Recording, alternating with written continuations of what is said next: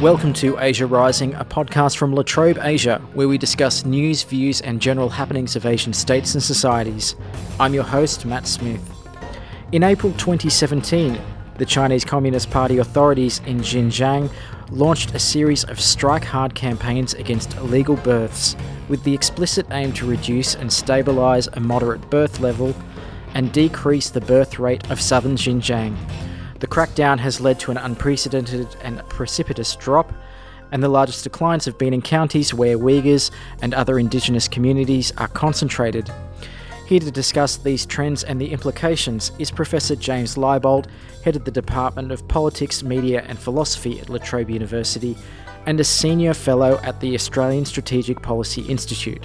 Thank you for joining me, James. Great to be back with you, Matt. At the outset, this research has been published in a report for ASPI, which you've co-authored with Nathan Ruser from ASPI.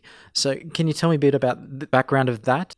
Yeah, so I was approached by ASPI 2 years ago to head up a large new research project that is called the Xinjiang Data Project.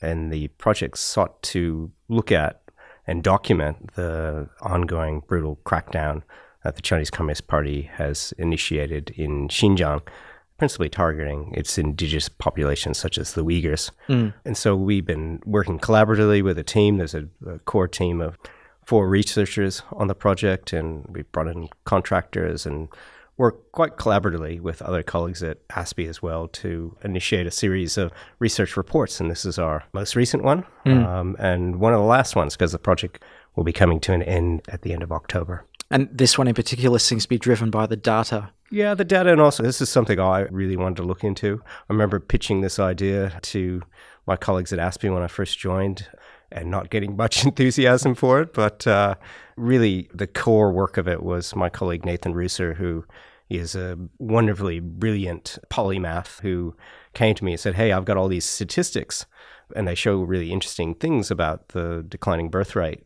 You know, what should we do with it? I was really excited about what he found, and, you know, his meticulous nature in sort of collecting these data, which is all Chinese government data, not our data. It was just then analyzed in a way in which was able to look at trends of decline of birth rate in a novel way. And it's kind of complex. It's the way the Chinese government reports on birth rates is complicated, and it's not straightforward. It doesn't say, here's the birth rate for Uyghurs, here's the birth rate for Hans or Kazakhs, but rather it reports crude birth rate at a county level for all groups. Yeah. But then if we triangulated that, the indigenous population in particular counties to document the way in which this campaign was really targeted at indigenous communities. And then we looked at policy documents to also round out that picture as well. Okay, so if we could at the outset just have a little bit of context of the Uyghur, an ethnic minority living primarily in the Xinjiang province, what has been happening to them? What is the justification? Yeah, so there's around 12 million Uyghurs that live overwhelmingly in the northwest region known as the Xinjiang Uyghur Autonomous Region. Many Uyghur people call the East Turkestan, or the homeland of the Uyghur people. It's located, as I said, in the far west. Parts of it are closer to Moscow than they are to Beijing. It's a sparsely populated region. Its demography, roughly speaking, 40% Han majority, 40% Uyghur, and then the remaining 20% other indigenous ethnic minorities. And this is a region that until the late Qing dynasty was largely outside of Chinese state control, but beginning in the late Qing dynasty, it was brought into Chinese state control through a colonial project that continues to this day. And like all colonial projects, that's resulted in resistance to Chinese rule. And beginning in 2016, in response to that resistance, we've seen really an unprecedented crackdown in the region that has many dimensions to it. Ultimately, though, it seeks to fundamentally alter the physical and social landscape of Xinjiang, but it includes things like the mass extrajudicial internment of Uyghurs and other indigenous people, ubiquitous and highly intrusive surveillance, the systematic erasure of indigenous culture, language, and religious practices, the incarceration of large portions of the indigenous population, labor transfer schemes that rip Uyghurs and others out of their local community. And finally, a set of eugenics policies that we focused on in this report that seek to dilute in the size and the concentration of the indigenous population. And that's a rather loaded term, I guess, eugenics, but you use a number of pointed terms in this report to try and convey just how serious the situation is, I think, and how deliberate it is. But if you look at the reasoning of the Chinese Communist Party, they seem to be saying that this is very uniform how we are applying these laws, these efforts to restrict population, to control population across China. Yeah, so the term they use in Chinese is youhua. It's hard to translate. We've translated it in the report as optimize. Seek to optimize the population structure of Xinjiang. Yeah. Now, youhua literally means to make superior. So that assumes that there's a problem here, right? There's something that's inferior. And that inferior population structure is severalfold in the eyes of the Chinese Communist Party. The Uyghurs and other indigenous people are chiefly concentrated in rural parts of southern Xinjiang. So some counties in southern Xinjiang have a minority population or a Uyghur population of 99% plus. So that concentration is seen as being inferior. The other problem is that there are high birth rates in indigenous communities and low education rates. And so these are seen as inferior characteristics. And so the eugenics set of population policies seeks to alter that by coercive family planning is just one aspect of it. The other aspects are encouraging migration of Han people into southern Xinjiang, pulling Uyghurs and others out of southern Xinjiang for work or education. And so ultimately what it wants to do is kind of dilute in the concentration of the indigenous population in the south and transform, as I said, the kind of social and physical landscape of the region. The key to that, I guess, is that word optimize. It literally means, in this case, trying to play with the percentages almost. Yeah, to alter the percentages, alter people's behavior, alter the social and physical landscape. Quite a multi-pronged project that, no single policy alone will accomplish. But what is quite remarkable when you look at the policy documents is the incredible energy and amount of resources the Chinese party state has put into this project over a sustained period of time. And we're starting to see the pretty dramatic results. And one of those highlighted in this report is the dramatic decline of birth rates. So in Xinjiang, here we're talking about crude birth rate, goes from being similar to that of neighboring countries like Kazakhstan and Mongolia, down to one slightly above that of Japan.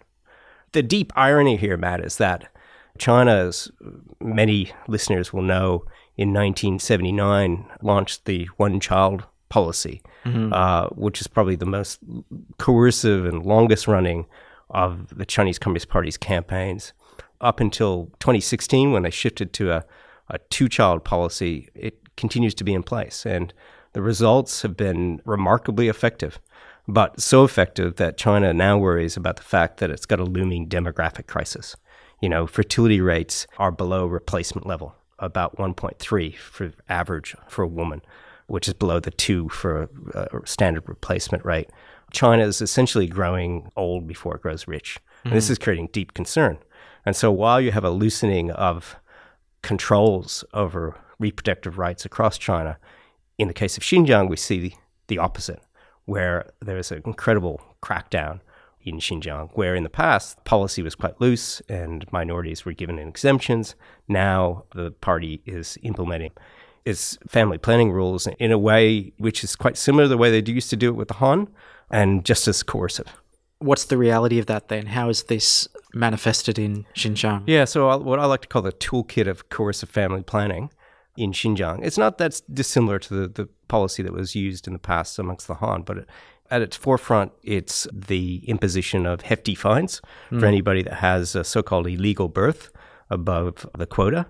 But in addition, in the case of Xinjiang, you also have the looming threat of extrajudicial detention that hangs over the head of any Uyghur woman who is willing to have extra births above the quota allotted to them.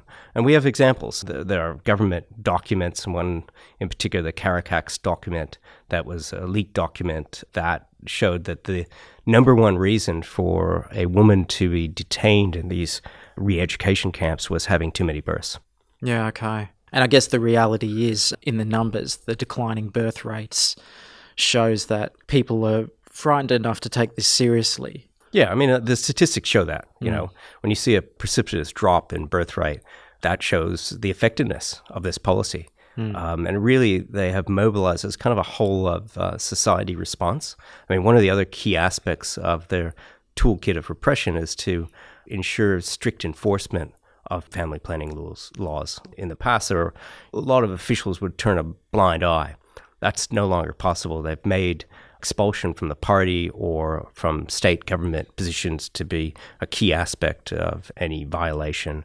They've called upon ordinary citizens to exercise mass supervision by dobbing in their neighbors or their local party official if they discover extra births. So it's really been able to kind of draw upon some of the new technologies of surveillance and control, which in some ways makes it more effective and maybe even more inhumane than the previous family planning approach as it relates to the Han and the one-child policy. How effective has this been then? You've said that the rate has declined. What exactly is it at now? This is where the difficult statistical work, because the Chinese government doesn't make it easy to work that out. And we'll never know probably what the decline of the Uyghur birth rate has been, because it's just not reported.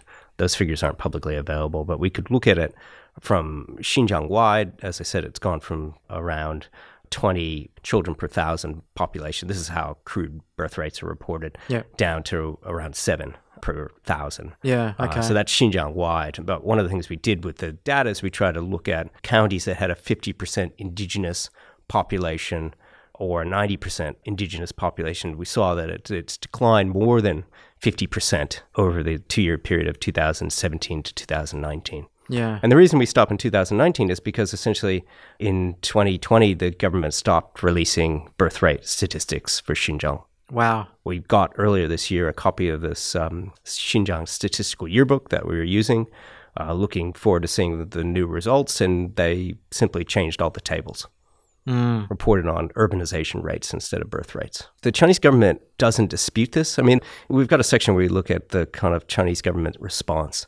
And it's complicated because there's definitely misinformation campaigns. You know, they often talk about population figures generally to kind of distract from the decline in the birth rate amongst the Uyghur population. But China's leading sociologist, a woman named Li Xiaosha, she admits it in a report that the birth rates amongst Uyghurs have declined sharply. Her reason is that the strict implementation of the family planning rules. Her argument is, though, that it's not coercive, it's all voluntary. That women, you know, have realized the beauty of living a modern life and have decided to forego those births. Ultimately, I don't think there's any disputing the decline in birth rates. It's a question of, is it coercive or is it voluntary? Yeah. Our argument, and this is where I think our analysis of government documents demonstrate that this is highly coercive. This is what it all hinges on, really, because if it is coercive, then that toes the line of eugenics. So where does this coincide with international law then? How is this being viewed in international law circles? That's a really nettlesome question. As you're well aware, the issue of what's happening in Xinjiang and to the Uyghur people in particular has become highly politicized. We have governments across the world making determinations of genocide in Xinjiang. I'm not a legal scholar. Don't feel comfortable in referring to what's happening in Xinjiang as genocide. On the public record there, I don't have a problem with the word cultural genocide, as kind of Lemkin, who coined the term, first used it. But I think by kind of getting caught up on the kind of semantics, is it or isn't it genocide, we can lose focus of actually what's happening on the ground, the real human tragedy, you know, which is far more complex and insidious than any determination of genocide. And there I'm perhaps out of step with some of my colleagues, but for me, I'm more interested in kind of documenting what is happening, and I will leave it to international legal experts and policymakers to decide how they want to describe what's happening, as well as what they want to do about what's happening. Okay, let's talk about that then, because there has been a lot more international exposure to what's been happening to the Uyghur people since, well, at least the last time I sat down and did a podcast with you on such topics. So from your perspective, is there any movement there that is going to affect things to make things better for the Uyghurs? I'm not that optimistic on that front. Yeah. Matt, sadly, these sorts of policies take time to have their full effect. We've now seen this crackdown going on since 2016. Arguably, you could say it actually began in 2014 or even before that. It's certainly having an impact on the community. We'll probably never know the full extent of the impact. China shows no signs of easing up. If anything, they believe that their policies are successful. They're doing everything they're intended to do, and they have no intention of changing course. If anything, I think international pressure, criticism, sanction just causes them to dig in their heels. Now, I don't think that means that we should just stay quiet. I do think we've got a kind of moral obligation to speak out, to name and shame China publicly on this. Sure, there are a range of things we can do, from legislation to sanctions to boycotting the Winter Olympic Games. I'm in favor of all those measures because I believe we do have to try to keep the pressure on the Chinese government. But ultimately, I think it's also important to remember that the real tragedy here is what's happening to the people on the ground. I don't know how to help them. There are limits to what a humble kind of academic like myself can do. As I said before, I'm more interested in kind of documenting this for posterity's sake, and making sure I do it in a way that's empirically rigorous, morally ethical. I'll leave it to the historians and the politicians to decide what to do after that. So do you think then that China's just going to become more emboldened? They are being a lot more evasive on what they are doing, I think is one way to put it. But they're also seeing less repercussions simply because tariffs are being applied for trade reasons. And the plight of the Uyghurs seems to be just one more thing counting against China. If you apply a tariff for the Uyghurs, how does it apply less to what's going on with Hong Kong? Just seems to be yet another thing. Yeah, and you get lost in kind of moral cul-de-sacs as well, because sure, what's happening to the Uyghurs is terrible, but what about the Palestinians? Or what about the Rohingya before? All these things are human tragedies, and we do need a kind of common set of universal human rights to guide us. And I think, we have a set of documents that I think are good operating principles to hold international actors to account. Yeah. But we need to make sure that we call them out across the globe, that we don't allow this issue to become this politicized cudgel that's used to, hit the Chinese government over the head with as a part of some larger geostrategic competition. I'm not in the business of that. That's not my interest. Long before anybody was looking what's happening in Xinjiang, I was visiting the region and studying its policies there. I've been studying its ethnic policies for over 25 years. I'm just sitting here watching these remarkable changes and trying to kind of document them. Is there a question that you have left on the table, like something that you wanted answered about the Uyghurs, about these sort of policies, or about the experience that they're going through? I wish we had unfettered access to the region. Of course, yeah. I wish I could return. I was last there in 2014. If I'm to take the Chinese government on its word, I should go back and see a remarkably happy, peaceful country with all these smiling, singing, and dancing ethnic minorities. Well, I don't think they're going to let me in. And even if they did, I wouldn't feel safe in doing it. But having some kind of meaningful access is ultimately the only way to fully understand what is happening. The ability to talk with Uyghur communities, to understand and systematically research how their lives have changed. That is the only way we're really going to fully know what happened. I feel very confident from the evidence that I've been able to glean that it's going to paint a picture of human disruption and destruction, a rich set of cultural traditions that have been or are in the process of being destroyed. Does that mean the end for the Uyghur people? Too early to say. Historical memory is a very powerful thing. Communities do have a way of reinventing themselves. But unless we see a dramatic change in Chinese government policy, over time, I'm not that optimistic about the end result. But it's important to remember, China has changed before. I've got to have a sense of optimism. The changes from Mao to Deng Xiaoping were remarkable. And you and I, experienced that firsthand when we were walking down the Bund last time both of us were in China. And so it's important to remember that. In my view, China's gone down the wrong road under Xi Jinping, becoming a more repressive country domestically, a more assertive country internationally. But that could change with the overthrow, the death of Xi Jinping. People's Republic of China have reinvented itself numerous times, as has the Chinese nation and people.